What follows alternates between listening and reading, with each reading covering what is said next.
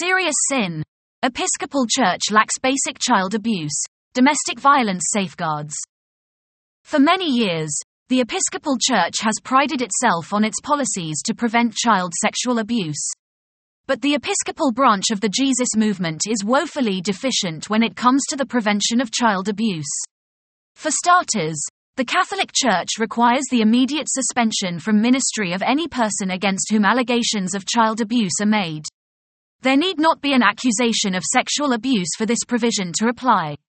And even if the person eventually is cleared of the allegations, they can never again work with children. It's considered too risky. This contrasts sharply with the Episcopal Church, where there is zero discussion of removing a bishop or other official against whom such accusations have been made. Thus, the Episcopal Church implicitly condones child abuse. We strongly believe that a credible allegation of domestic violence or abuse of any sort should be an absolute bar to ministry.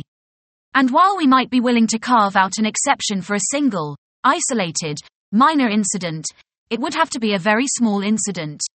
There also would need to be prominent and ongoing efforts to prevent a recurrence. Central reporting and record-keeping. Second, the Catholic Church now provides for centralized reporting and record-keeping. This prevents complainants from falling down the rabbit hole of the bureaucratic shuffle. Additionally, it reduces reliance on the vagaries of an individual bishop. By contrast, there is no centralized reporting in the Episcopal Church. Bishops frequently can and do ignore complaints that come their way, and the lack of centralized record-keeping allows bishops with problem priests to pass the trash. Moreover, while screening forms in the Episcopal Church ask about accusations of pedophiliac behavior, they don't ask about domestic violence. And even the self-reporting requirement is largely illusory in most cases. There is no way to know if someone lies. Accountability for abuse of authority. Third, the Catholic Church removes bishops and other officials accused of abuse of authority. Typically, that covers situations where bishops have decided they don't want to get involved, actively cover up abuse, or retaliate against complainants. That contrasts sharply with Episcopal bishops, who face no consequences or repercussions for abusing their authority or choosing not to get involved. Advice to bishops. Fourth, in Catholic dioceses, bishops also can draw on the resources of a confidential advisory board with specialized training and expertise. Members typically are lay persons not in the employ of the diocese. Additionally, the board can cry foul if an issue is not handled in accordance with church policy. Episcopal bishops have no such resource. Yes, they may draw on advice from their standing committee, but as the John Bruno situation with St. James the Great illustrates, most standing committees are nothing but insiders, sycophants, and enablers. Additionally, standing committees have no specialized training. Auditing. Fifth, Catholic dioceses are required to conduct compliance audits. These are typically done by outside auditors, with the results publicly available. A similar, watered-down requirement has been established for Episcopal dioceses, but the national church is doing nothing to follow up on it, and many dioceses haven't even updated the current safe church policies even though it's been 6 years since those were enacted. Holistic approach. Seventh, Catholic dioceses also take a holistic approach to safeguarding.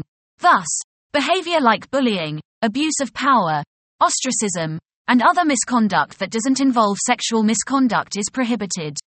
By contrast, the Episcopal Church adheres to a no-blood, no-foul policy. Typically, anything that doesn't involve sex gets brushed off as an interpersonal squabble or another issue, not of weighty and material importance to the ministry of the Church.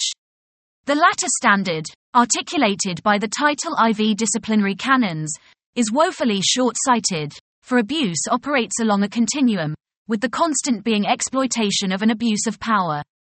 Thus, by taking a very limited approach to safeguarding, the Episcopal Church leaves open a wide range of abuse that is unlikely ever to be addressed. Non-disclosure. Eighth, there's a vast ethical deficit when abuse claims are settled in the Episcopal Church.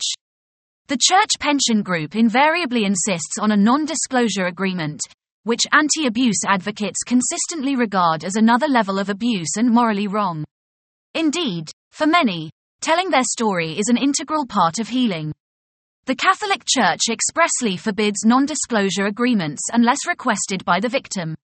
What next? Anglican Watch will continue to report on this topic. Also, we call on the Episcopal Church to address the scourges of domestic violence and abuse in all their forms. Not just sexual, but also emotional, financial, and relational abuse. We call for full implementation of the current model policies by every diocese. And we believe compliance audits should be made publicly available so that laity can see where the diocese stands on these matters. We ask the Episcopal Church to establish a task force or standing committee to study domestic violence and abuse and recommend policies at the next General Convention. We call for an immediate ban on confidentiality agreements by the Church Pension Group and other episcopal entities. We ask for the removal of all bishops who have abused their authority on matters of abuse or domestic violence, even if sexual misconduct is not alleged.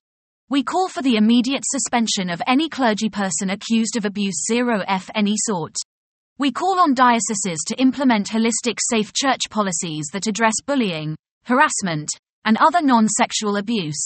We request a church-wide database of all Title IV complaints, including those dismissed at intake, so that church officials may discern patterns that suggest grooming and other boundary violations before major misconduct occurs. We ask every diocese to appoint an advisory committee to the bishop comprising experts on abuse, including victims, to make sound decisions for the church's health.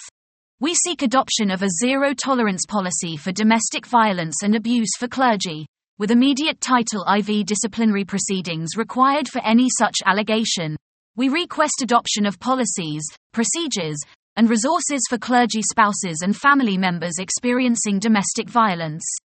Indeed, as things stand, many dioceses have zero resources to address these issues, resulting in shambolic, farcical responses. In fact, many bishops won't even meet with victims in these situations, an appalling distinction from the Catholic Church, which requires that bishops meet with victims of abuse.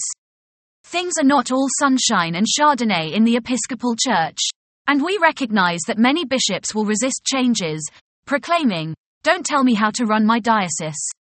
But if the Church is actually to become beloved community, it needs to start by loving those that comprise the Church. It must act to address one of its significant failings, which is an unwillingness to respond effectively to non-sexual abuse.